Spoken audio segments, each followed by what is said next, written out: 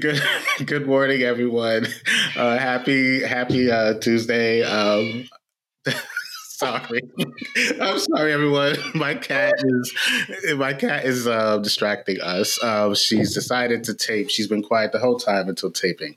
But welcome to our podcast episode. We've been on hiatus for a while. Sarah and I. So I'm Alan Hillary, and I'm here with Sarah Rodriguez, Nell Rodriguez, rather, and welcome to the Be Data Lit podcast. We're also joined by, what's your cat's name? We're also joined by Nisha. She's our guest. She's our guest today. so yeah, she's definitely she's eaten, so I don't know, but I guess she just wants to come into the podcast episode. Hi, Nisha. Say hello to the audience. Okay. So can she share her data literacy story with us? I think she wants to. I mean, she's very happy because I think she's more excited because I finally got the air condition fixed. We've had air condition for like a month, and we've had 2 hot days, and so I think she's just happy that she can now run around the house without breaking a sweat. so and I am definitely happy about that too. So there's been a lot going on since the hiatus, as you can see. But, Sarah and I really thought it was important to reach back out to you all, continue the episodes. And one of the things that we wanted to do today was something that we've always talked about. So we're actually in the middle of a planning session as to what we would like to talk about for our episodes. And every time Sarah and I get together, we always say, you know what, we should have taped that conversation because it would have made a good podcast. So today we decided to press record while we're talking about, a few topics that came up during our initial planning session. And Sarah has tasked me to get Nisha on the show. No, that's a joke. She asked me if I wanted to share parts of my journey, and I was happy to do so. I've definitely been one of our main topics has been crossroads. And so I think we both agree that in life, you do come across many forks in the road. And so today, we wanted to talk about a few of those forks in the road, some of them that I've experienced from, parts of my data journey. So here we are. I am trying to get over Nisha just being there. Like, why aren't you paying attention to me? You were talking to someone else who is not me. And there could not be anything more applicable to this conversation than Nisha just screaming in the background right now. Yeah, sometimes a lot of us just want to sit back and just scream, about things that are going on in our lives or our careers. But she's very active today. I've got her to sit over there on the other side of the studio. So let's see if she plays with her toys. But we're going to still continue the conversation here because it's important. I'm glad that we decided to record one of our typical conversations as a podcast because I agree. So many times we go off script of the things that we were talking about as far as planning goes or whatnot. And the conversations we have to me are such important ones. So I'm glad that we're doing it this way instead of just saying, what are we going to talk about today, Ellen? Who's our guest today? Yeah, and I know that both of us, even though we've been on hiatus from the show, we've still talked, but we haven't had a chance to talk as much because we've both been busy. But yeah, I figured, you brought up a good point that why don't you just share what's been going on a little bit, with me, and just, and I use that as a point of reflection and some things that I feel it can be helpful to the audience because I believe that, we experience things and sometimes they're challenges, but sometimes other people are going through them. We don't realize it. And so I figured, with some of the challenges that I've had or encountered, I know someone else is out there. Someone else can relate to it. Then I feel good to know that we can give them some insight. Yeah, I think we had a really good schedule going as far as the podcast goes. And both of us had a lot of thoughts and ambitions about what we wanted to do. And this is also why I think talking about this is really important because life happens. And Yes. understatement, Sarah. But life happens, and you and I, between the two of us, have had too much life happen this year already. I know, and it's only half a year. So we did Right? come back half of the year, and it's been, I feel like there are moments I feel like I've been through another 5 years. But, Just when you think you've aged 5 years in a day. yeah, it's funny how the year can feel like, okay, like it's half a year, right? I just remembered it was January, but then there's other points where it's like, you know, it feels like a lot has happened due to the, things that, we can experience at times. Like, okay, I know it's been 6 months, but it's felt like I said 5 years.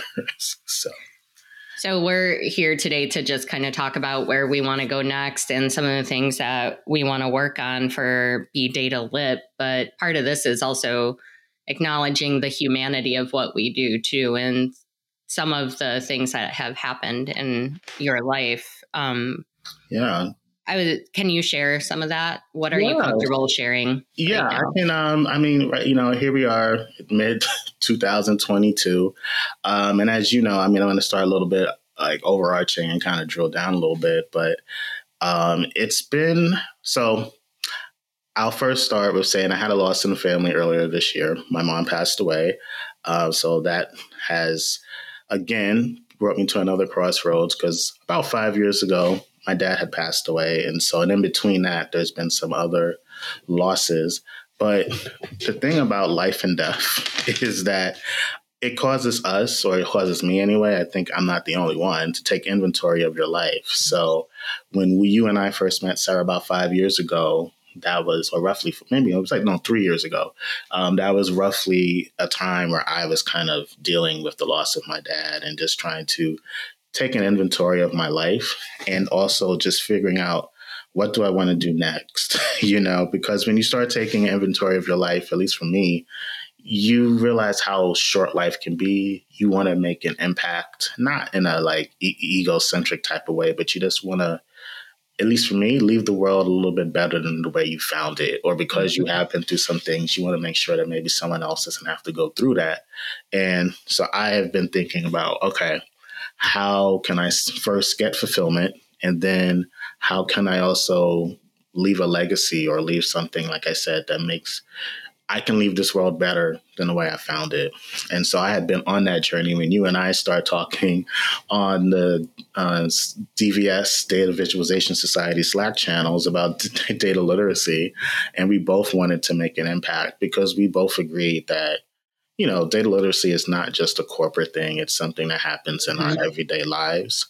And I would say now here I am, about 5 years later from that other crossroads. And I'm again, figuring out what's next, or also just kind of looking back and reflecting on what I have learned or experienced or questions that have come up for me.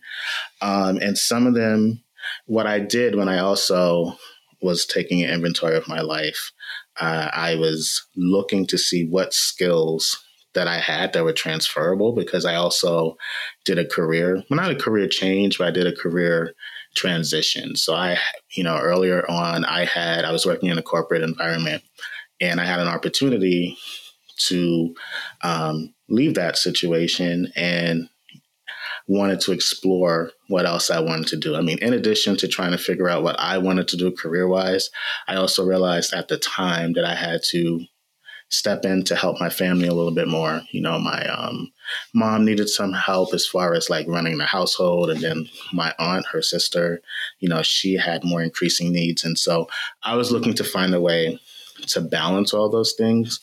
And, one of those topics that comes up from when I reflect on that is caregiving.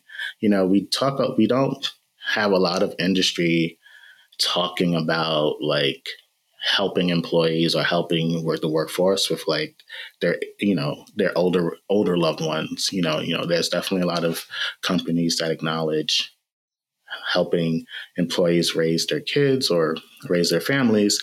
But, there's not a lot of information out there about being a caregiver. And that can definitely take on different roles depending on the situation. But it's definitely something that I look back, I was like, I wish there was this book. Like, we talk about the what to expect when you're expecting books. Like they need to they need to have something like that for when you have to be a caregiver for, an older relative or a parent. Definitely something like that. So if I ever have time between the podcast and our fight for data literacy, I'm definitely going to try to write a book on, this is what you should expect, or these are the resources that you can kind of reach out to. There's a lot to unpack in what you just said, but I know there's a couple things I want to bring up from what you were just talking about is being a caregiver, but being a caregiver also means extending the idea and the definition of what family is. And True. Typically the definition of family is given to parents and their children. Do you mean the quote unquote average nuclear family, right? Correct. Exactly. The average nuclear family. And I don't have children. Alan, do you have children? I do. Well, outside of Nisha, I don't. And I know if we're counting per children, you definitely have me beat. So.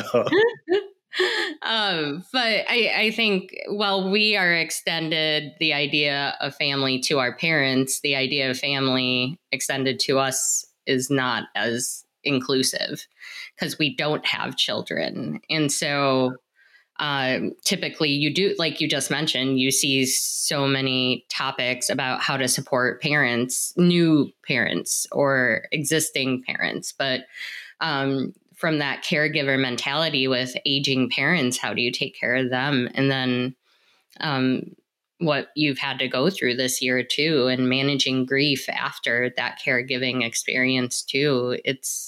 There's a depth to that. And it's not to diminish new parents. It's not to diminish existing parents either. It's just expanding on the definition of family to include people like us who also have parents that we need to take care of too. Yeah. And also just acknowledging that, I know it's cliche, but times have changed. Like things have definitely changed. And it is not just the makeup of families, but also, well, it is the makeup of families. That has definitely changed. But it's also, we're living longer, and then there's also different dynamics. People have had children at different ages. Not that there's any typical correct time per se, but it's just that people have the traditional things of what we've been used to.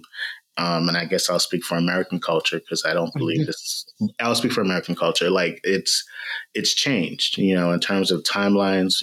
We have women working, so that changes some timelines that have been given to us as a guide, so to speak, or even just the makeup of what family is. And people living longer. And so that changes that trajectory, especially as, people live longer. People are doing things at a different time as prescribed in the past. And so, yeah, we need to just acknowledge those things, and we need to recognize that, there are people who are going to be taking care of their parents and taking care of their children at the same time while they're still, in their 30s or their 40s. This is a lot of time. While maintaining a full-time job. And exactly. This past year, the past 2+ years, navigating circumstances nobody ever thought you'd have to navigate either. So yeah, I think the pandemic has definitely been that, I don't know, that seasoning that has enhanced I don't know if it's a good flavor, but it's definitely been an exasperator. I think I feel like whatever cards we were trying to keep together called our lives, the pandemic was that gust of wind that we did not plan on, or that cat that hit the table and knocked over everything. Yes. Oh my goodness. I have too much experience with the cats who hit the table. So that is a apt metaphor for these circumstances. But there's a trauma from the past couple of years that we haven't dealt with yet. And then to go through an additional trauma like you have. And yeah, that's why we've gone dormant. We are hibernating a bit because of that. Yeah, and it's also interesting, like I said, and for that, my experience per se is like it was parallel. So there was trying to adjust to grief, adjust to like the new normal, which that has gotten so played out these past few years from my grief therapy and from the pandemic. But yeah, new normals. I get new normals almost like every 6 months these days. But it's just, I the parallels. So between that and then also trying to manage your career, because a lot of us are still trying to manage our careers.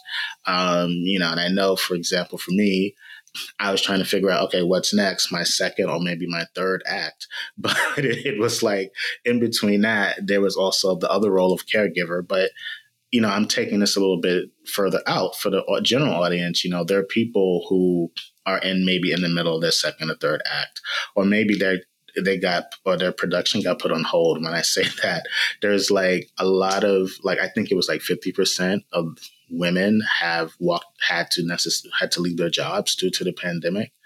And so that's definitely impacting the workforce. And then even with families, and then the pandemic has just caused put a monkey wrench in a lot of stuff.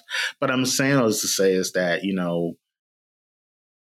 yeah, we're living in some unprecedented times, and it's just just navigating itself. I talked to many of my friends and colleagues, including you, Sarah, that, there's just been a lot of hiccups and just a lot of shifts and changes and people trying to figure out what's next for them or how to I don't know, just get from Monday to Friday, let alone, thinking about what they're going to do next year. Yeah, I think that's such a relevant topic right now. Is what's next, and you and I are thinking about that for Be Data Lit too. What do we do next?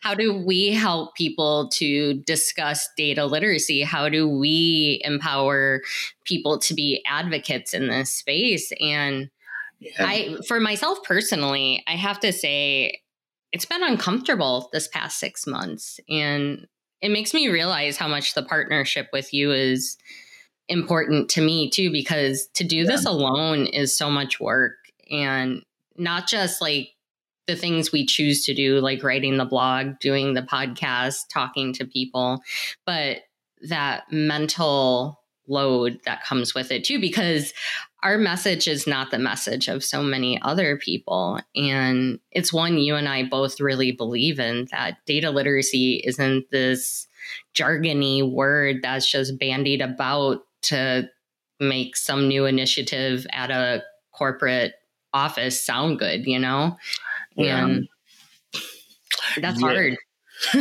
No, it's hard. And I was thinking about when, we talk about it and you've talked about it in a lot of your presentations, helping your mom, for example, navigate online bill payment or looking up healthcare. And it made me think the other day, because I was talking to someone, when I was helping my mom, I was trying to get her a system to help, pay the bills. She used to pay them, but my dad was doing most of it at the time. And so we had to first come up with a system for her to do that. And so, we were still using old school checks. So I remember my brother was like, why don't you just do automatic bill payment? Well, I want my mom to be more involved in this, just to keep her active in some levels. Mm-hmm. So it goes back to what you were saying about data literacy. Yeah, my mom did not do online bill payment. I kind of did that if it had to get to that. But other than that, she was doing the old school, putting the check in the envelope and stuff like that, and keeping track of her budget with the ledger and stuff like that. So, so it made me think about a lot of our past conversations where we're talking about, data literacy is not just, for work. We have it in our everyday lives. We need it in our everyday lives. I've always used my mom as the North Star for so many of my data literacy. Obviously. Yeah, if my mom can do this, you all can do this, right? Or if my mom can't do this, then we know how many other moms can't do this either. But she's really, because she's of that generation where she grew up without that digital age, that digital experience. She was born in the 50s, and she graduated from high school in the 70s. And then after that, when I went to high school, my first year of high school. Oh God, this sounds terrible. 92. 30 Say it real fast. No one heard it. Okay. 1992. How many of our listeners weren't even born before or until after 92? But. All right, I'm gonna have Nisha check the demographics of our audience. She's now quiet in the corner over there, so I'll give her that assignment. Thank you, Nisha. We would like you to check in with us at the end of this call. Let us know. But she grew up in an age where she was already established in a career that did not use computers actively until later on. And my story about her from the pandemic is in 2020, especially early 2020, my grandpa back in Wisconsin had to have surgery, and there weren't a lot of surgeries happening when the pandemic really hit peak back then. But my mom went up there to spend time with him because it was needed surgery. And she stayed because she had to. And my grandpa is in his 90s. He doesn't have a computer. He does not have Wi-Fi. He does not have a smartphone. And here everything is shut down. He just had surgery. She can't go out to get him stuff at the risk of him and her getting sick. And it got to the point where I had to start ordering groceries for them online because they could not. And if we didn't live in a digital age, that wouldn't have been able to happen. I wouldn't have been able to help my family get groceries, but because we did. But that also says how many people don't have access to the things they need because of this either. Where you're right. If it had just been my grandpa and my mom hadn't been up there, like what would we have done? And they were eventually able to tap into his direct neighbor's Wi-Fi, and my mom was able to use that for stuff. But I think that's the story that really hit home for me. And also just that caregiver mentality too, that when you're at a distance and when things like this happen, what do you do and what kind of support do you get? But how are you helping the people you care about? Yeah, I think about that too. Like during the pandemic, the way life worked out for me, I was able to, when I left my, my corporate job, I was in another state. I moved back to, live with my mom. And, I'm thankful because during the pandemic, some of the situations you're talking about with your mom and granddad and some of the things that I read, because I try to donate to food banks, in the area. And so there are a lot of people like your grandfather who does not have access to the internet, or they don't have the capabilities of shopping for themselves, especially during the height of the pandemic. I mean, I became a frequent shopper at Amazon during the pandemic. As we all did. And then I also I did brave going out, at the time, because, we didn't know how the pandemic was during the height of it. And so I did brave going out, and I wouldn't want my mom and my aunt, at the time to have to go out, and they would have had to rely on taxis because my mom didn't drive. So it was like, yeah, you think about a lot of those things. And sometimes, you're in these crazy crossroads but sometimes they kind of work out in other situations to help you get through things. And yeah, so I was also just thinking about, you talked about all the work we're doing with Be Data Lit, and we love doing it.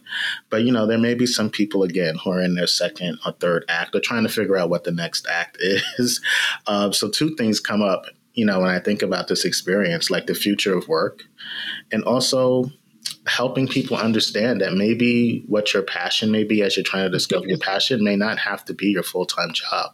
That might sound controversial, but we have this is Be Data Lit, so we're just going to put it out there.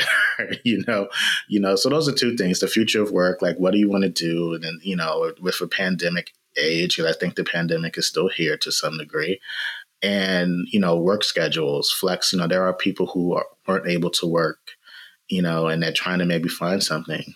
And at the same time, you're trying to figure out your passion. So, yeah, you can get a taste of what's been going on with me for the past 5 years.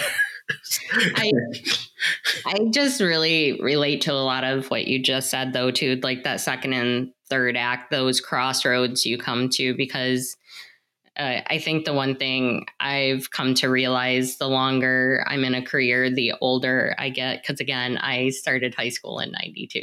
But All right, play that lottery number, everyone. Okay. 92. But God, fashion was not fun in 92. Anyway, why are 90s jeans coming back, Alan? I know that's a segue, but I don't know. I was watching. Well, I was watching Scream. So Scream came out in the '90s, and it was just like, oh yeah, we used to dress like that. I don't know. It's Stranger Things. I don't watch Stranger Things, but I think that's the '80s, so we won't even go there. But yeah, I haven't caught up with Stranger Things in a while. All right, that was a good segue. Yeah. But the point I wanted to make was that there's an infinite amount of crossroads you're going to go through, and it's okay if you go through an infinite amount of crossroads, because sometimes you're doing something and you realize that's not the right thing. And I think as individuals, we put a lot of pressure on ourselves to complete something rather than admit this isn't the right thing. And it's okay not to complete something. It's okay not to follow all the way through if it's not something healthy. And yeah, where were you when I was in college? Or where were you at a few jobs ago? I don't know, what year was this, Alan? Let's discuss. Let me see. Do I want to discuss that? Well, I just said when I went into high school. I understand what you said. I don't want to throw out. Okay, so I think I was in high school. I think I was wrapping up high school. Well, I was halfway through it when you started. So okay. Yeah, I was halfway through it because So you started in 90. I started in 90. Yes. Wow. Okay. See? 90, I was at the cusp of the 90s. Yeah. So. All right. So college would have been what, around 94, 95? College was 90. Yeah, 90. No, was it? I mean, if you started. It was 93. Yeah. College was 93. 93? Then I was in Wisconsin before a little bit. Yeah, what happened? I believe this was in the middle of the cryptosporidium outbreak of Wisconsin. That's where I was. Oh, okay. Google that, cryptosporidium in Wisconsin. I know you mentioned crypto, and I'm like, dang, isn't crypto happening? Not cryptocurrency. Very different. Very different. Threw you off for a minute. Yeah. Okay. I was like, okay, Sarah, there was crypto going on in some part of the U.S. before. No, this was like pre-COVID era, but my whole high school, like Milwaukee in general, everything was shut down because of cryptosporidium, and we had to boil our water, and everyone just got super sick, and they closed school while they figured this out. So it was like the whole southeastern Wisconsin 90s crypto outbreak. Oh my gosh. So what was this, like a water poisoning or something? Or? It was runoff from farms that got into the water supply. Oh, wow. Wisconsin. I don't remember that happening during... I also wasn't I have to admit, I wasn't a big news follower, but... I mean, that was almost 30 years ago, so... That's acceptable. We don't have to do the math on that. But that's where I was while you were in college, Alan. That's why I could not give you that back then. Also, I was an awkward teenager, so I wouldn't be able to do that. So I might not have known about you being an awkward teenager, given how you're like the smooth podcast host. I had a penchant for wearing sweater vests. Okay. Which my friends make fun of me about till this day. All the sweater vests I would wear. So maybe are you going to post a picture of that on Twitter just to show? Heck no. Okay. I don't even know if I have any, because again, thank goodness this was during a time when we didn't have cell phones taking camera pictures of everything. Oh, wow. Yes. We got I am grateful for that. Saved from that. Yes. Yeah. So where do you think the future of work is going? I asked this question a lot lately, and just watching the news, there's this case happening in California right now. My husband was telling me about it last night, and it's a Amazon employee is suing Amazon for being remote during COVID and is suing for his internet and electricity. Oh, so in other words, he wants to be compensated for the internet and electricity he used while he was remote. I see. Yeah. And so I feel like things like that are going, and it's a case that's been moving forward too. Like it hasn't been stopped in the court systems at all. And things like that make me wonder about the future of work. Like, what if that does happen? What if that does go through? Are more companies going to use that as a precedent and say you have to come back to work? But then there's also the weight of public opinion right now where so many people are remote and companies have moved to remote work too. But then you have a lot of, last week I almost posted about it on LinkedIn because I felt like so many CEOs were posting about how important it is to be in the office to connect with people. I don't think, well, I will say that I think collaboration does play a point, and I get it, but I don't know if we need to be, again, times have changed. We're not in the same nuclear, traditional timeline of things anymore. I don't know if we need to be, quote unquote, 9 to 5. And if we're really honest, okay, workforce, if we're really, especially corporate workforce, if we're really honest with ourselves, we know that it has not been 9 to 5 for a very long time. No. We may have to be in the office or give a 9 to 5 presence at one point in time, but we know that work never stopped. At 5 o'clock, we did not go home and log off our machines. We did not keep our desktop, our laptops, because there was a time some of us where desktops were in the office. So that means you weren't obligated to be on your computer if the computer was in the office and you were at home on the weekends. But now, since you can bring your cell phone and your laptop home, we all know that the work timeline has not been 9 to 5 for a very long time. So let's just put that out there.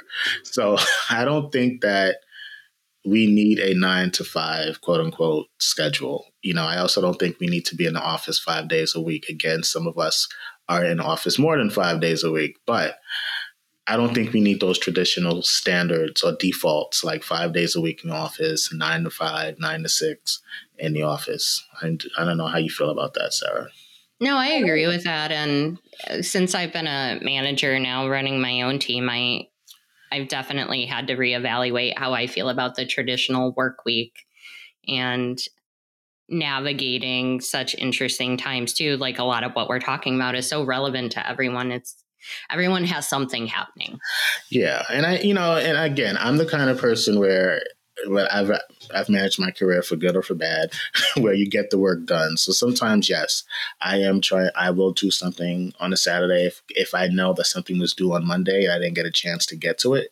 But I don't think that should be the norm. And I think that, yes, we can have more flexible work schedules. Definitely if people have things legit going on or they're at a certain point in their life, like maybe a loved one is going through an illness, or maybe you're trying to balance school schedules for your children. I mean, yes, I should be able to tell someone that I work with, okay, I understand you need to be, quote unquote, out of pocket 11 to 1 o'clock today. This is done. Let me know if you can do it, by this certain date or day. And if that entails you working from 7 to 8 and it's okay with you just to get this thing done, then that's fine. I mean, I feel like I should be able to trust my team to give them tasks and they get them done. And I don't need to know how, exactly. Unless it's something where I feel like, okay, you know what, you shouldn't be working 2 to 3 in the morning every day. But at the same time, if they get it done and there's no issue, or if they're open with me, open communication, and that's how it works for them, then that should be fine. Gartner posted something last week that I want to dive into a little bit more once I have a chance about one of the reasons people are leaving work right now in the remote world is because of micromanagement, where a lot of managers don't know how to manage in this remote world either. And they still have those expectations that you were just talking about that we used to have when we were tied to a desktop. And sometimes you couldn't leave until your work was done.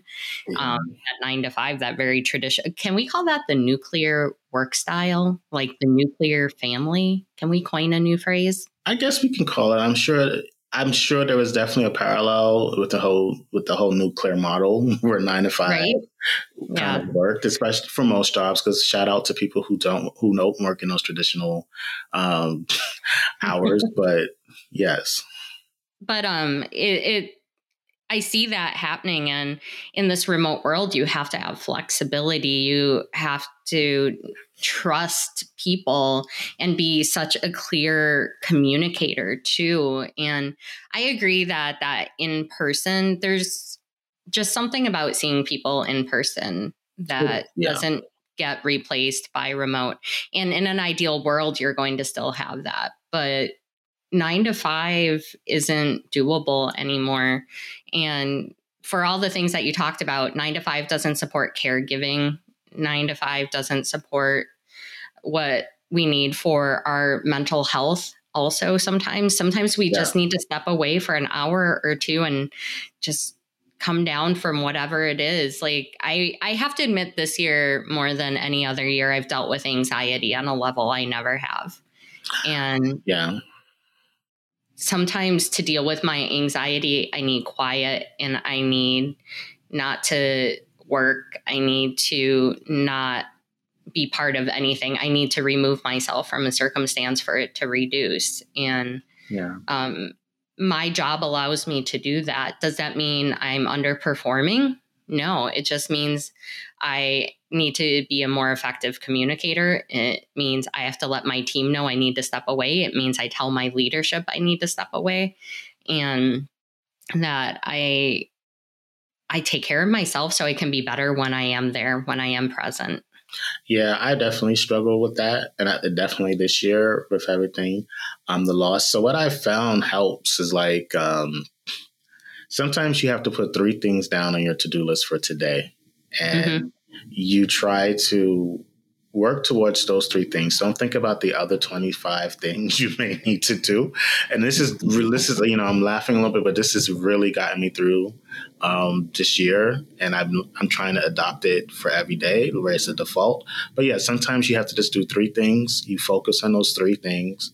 And if you do get them all done, and if you want to do a stretch goal, you can do one more thing or half a thing. But you know what? There's going to be some days where you had 3 things. This has happened to me this week. You've had 3 things on your list and you barely got through one. And you have to give yourself the grace to like listen to your body that, okay, maybe I'm tired, maybe I'm stressed, or maybe this is a trigger. So I need to just kind of take it easy. And then, you know what? Sometimes the next day I'm able to do the last 2 things I was supposed to do, and maybe 2 other things that I added to the list. So sometimes we do need to give ourselves a break and understand, stop measuring ourselves by productivity. Sometimes we put our value and our worth into productivity. And I admit that I'm one of those people who've done that. And sometimes you just have to realize that you're not going to always have something to show for the day. That sometimes you just should be happy that you got through the day. Got through the day. I think the one thing you made me think about too, just with all the things we're discussing, like careers and managing life and family, because you can't separate those from careers these days. Just family is there. You spend more time with your work than you do with your family sometimes. So you have to find that balance. But the one thing you really made me think of just talking about all this too is, along with redefining the workday, along with giving ourselves grace, along with making sure there's space for life to happen, is redefining success. Yes, that's a whole nother podcast episode. But we are doing our planning, so that may be a future. This is planning. Maybe we talk about redefining success in a career, because is success moving up the corporate ladder anymore? I don't know that it is. And is success making like oodles of money? Is success being visible? Is success being an influencer? I don't know that success is any of those things. And I think success is so incredibly personal that it's just what you said. Sometimes success is just making it through a day. Yeah. I would say for me, I don't know, I'm in my second or third act. Maybe I have made feeling fulfilled a top priority versus, again, nothing wrong with seeking financial security. Nothing It's wrong a with very that. real thing. And we should definitely put it on our list. But, sometimes fulfillment, and depending where you are in your career too. So I would also be cautious, like, sometimes we are in a part of our career where we have to grind, so to speak, or have to like work those hours. And sometimes we're still trying to figure it out. So we might as well at least prioritize financial security. But if Mm-hmm. you are in a position where you can take a breath and take a break, try to take an inventory. And I think we should be taking these crossroads or inventory or checks, whatever you want to call them, more often than we do in our careers Yes. or our lives. So I don't know that there's a schedule for Crossroads. I feel that you just know when you're ready for one. or And I they also just feel pop like up. They just pop up in the middle of nowhere when life is going seemingly okay. Believe me, that's I what know. honestly, that was kind of the direction I was about to go. I think it's more what when there's a series of things happening in your life and career that, all right, maybe I need to take a step back and reevaluate what's going on. And Yeah, or I smell smoke. Something's burning. Yeah, but I think it's because I grew up in a religious household, but I always think of the writing on the wall because that goes back to oh um, yes, Old Testament stories. yes. But no, I think like the future. I think and again, a lot of times we've been having these conversations, not just you and me, but other people are having them, and there need to be more like collective or more people who can actually influence this change, like as far as um, future of work or like work schedules. And I do believe that with the pandemic has definitely shown that we don't have to be in an office every day. For those of us who work in offices, don't have to be in mhm. offices every day. So we'll see. Other future of work, since we are the data literacy podcast, I don't know. All these things play a part, but I also just want to accentuate that, data has definitely been more important. Like, what are your comments or feedback when you've been hearing that, the pandemic has definitely increased the need for data literacy as far as when we were doing those pandemic charts, news report, not we, but the news reports were doing them, showing us where we were with cases. Like, do you feel that has definitely sparked a need for even more data literacy Well, to answer that, I want to take a couple steps back from that or has it example. made us shake our head even more vigorously? I think both things can be true. It can be an and, not an or. I think about what the pandemic has done as far as data literacy goes, and maybe this is a good note to end on. But I think that the way I've always approached data literacy is from a personal level. And personal level means to me that I'm a story in a book. And that means how many other stories in people's lives are included in those books. How many characters are they? And I think it's the same. I think we've seen so many different stories emerge, like the story I shared about my mom and my grandpa, the story of you rethinking, like, is this the right job for me? I think let's think about service workers too, who have been on the front lines of trying to serve us. Yeah, shout out to all the frontline workers. Yeah. Yeah. But a lot of them, like I have friends back in Seattle who are in the service industry and they're at a crossroads too. Like, is this the right industry for them anymore? And they're wondering what skills they need. And I put that in one of the most recent blog posts, one of my friends. It's like she needs Excel skills. Like, Excel is a gateway to data literacy. And I think there's so many stories that we have yet to collect and so many people who are impacted in different ways. Like, shout out to my friend Mindy from Seattle. She's like, everyone's experienced the pandemic differently and everyone's going to experience data literacy differently. So what we have to do as advocates is create open spaces for people to tell their story so that we can affect change through everyone's voice. Yeah. No, I agree. Totally agree. Yeah, so I mean, I know we have to wrap up our planning session here, but I think we got a lot out of our planning session. I mean, I think that we've acknowledged, and hopefully with this episode, that we've acknowledged that we hear you, audience. We know, like, there's been a lot that's happened with the pandemic, or maybe something that's more micro to your lives that's impacted, like what's next.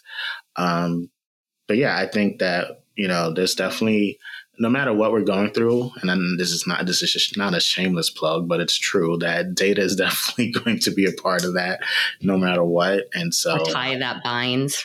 Yeah, the tie that binds. So, but yeah, I think there's definitely a lot of things that is on a lot of people's mind, like the future of work or what your second or third act may be. But I would just, recommend just taking an inventory of what your strengths are, what you feel is, if you can still what's important to you. You may not all have I don't want to use the word privilege. We may not have the opportunity or privilege, let's just keep it real, to maybe infect everything that you want to do, but you should still write it down because you can work towards it. It may not happen tomorrow, but it can happen with continuous thought and planning. It could happen in a year or two. So yeah, definitely write it down. I think we have our next podcast episode now too, redefining success. And maybe that's something we can dive into a bit more. Yeah, redefining success. I think that's a good one. Like I said, I think we teased the audience a little bit. Like, it doesn't have to be about bonuses and no, what's success to you, and what it could be bonuses fulfillment for those who are hitting their bonus goals. Shout out to you. And to those of you who are still trying and hustling, and maybe you're taking a nap or two, shout out to you too. Yes, because you need to get your sleep cycle back on track. So exactly, be a better person. But this has been fun. I'm glad we finally did this, Sarah, because we always talk about, okay, why don't we have one of our meetings as a taped episode? So I think we accomplished that. I love it. I'm glad we could do this. All right, Be Data Lit listeners, thanks for joining us in our live planning session and things that go through mine and Alan's head. And now we have an episode coming up next too. Also, we have been doing work. We have a couple of guests lined up, so stay tuned to that too as we announce them in the future. Yeah, and Sarah has been dropping blog posts, like quarters in a bucket, or so I'm terrible at quarters, just letting you know. Yeah, so she's definitely dropped a few. Definitely read them. She gets introspective in one of her posts. And she also gives you like 5 tips for data storytelling, I believe. Not data literacy. Data literacy. Sorry. That's okay. What do we talk about? Data literacy. I know. All right, everyone. Talk soon. All right. Thank you, everyone. Talk to you soon.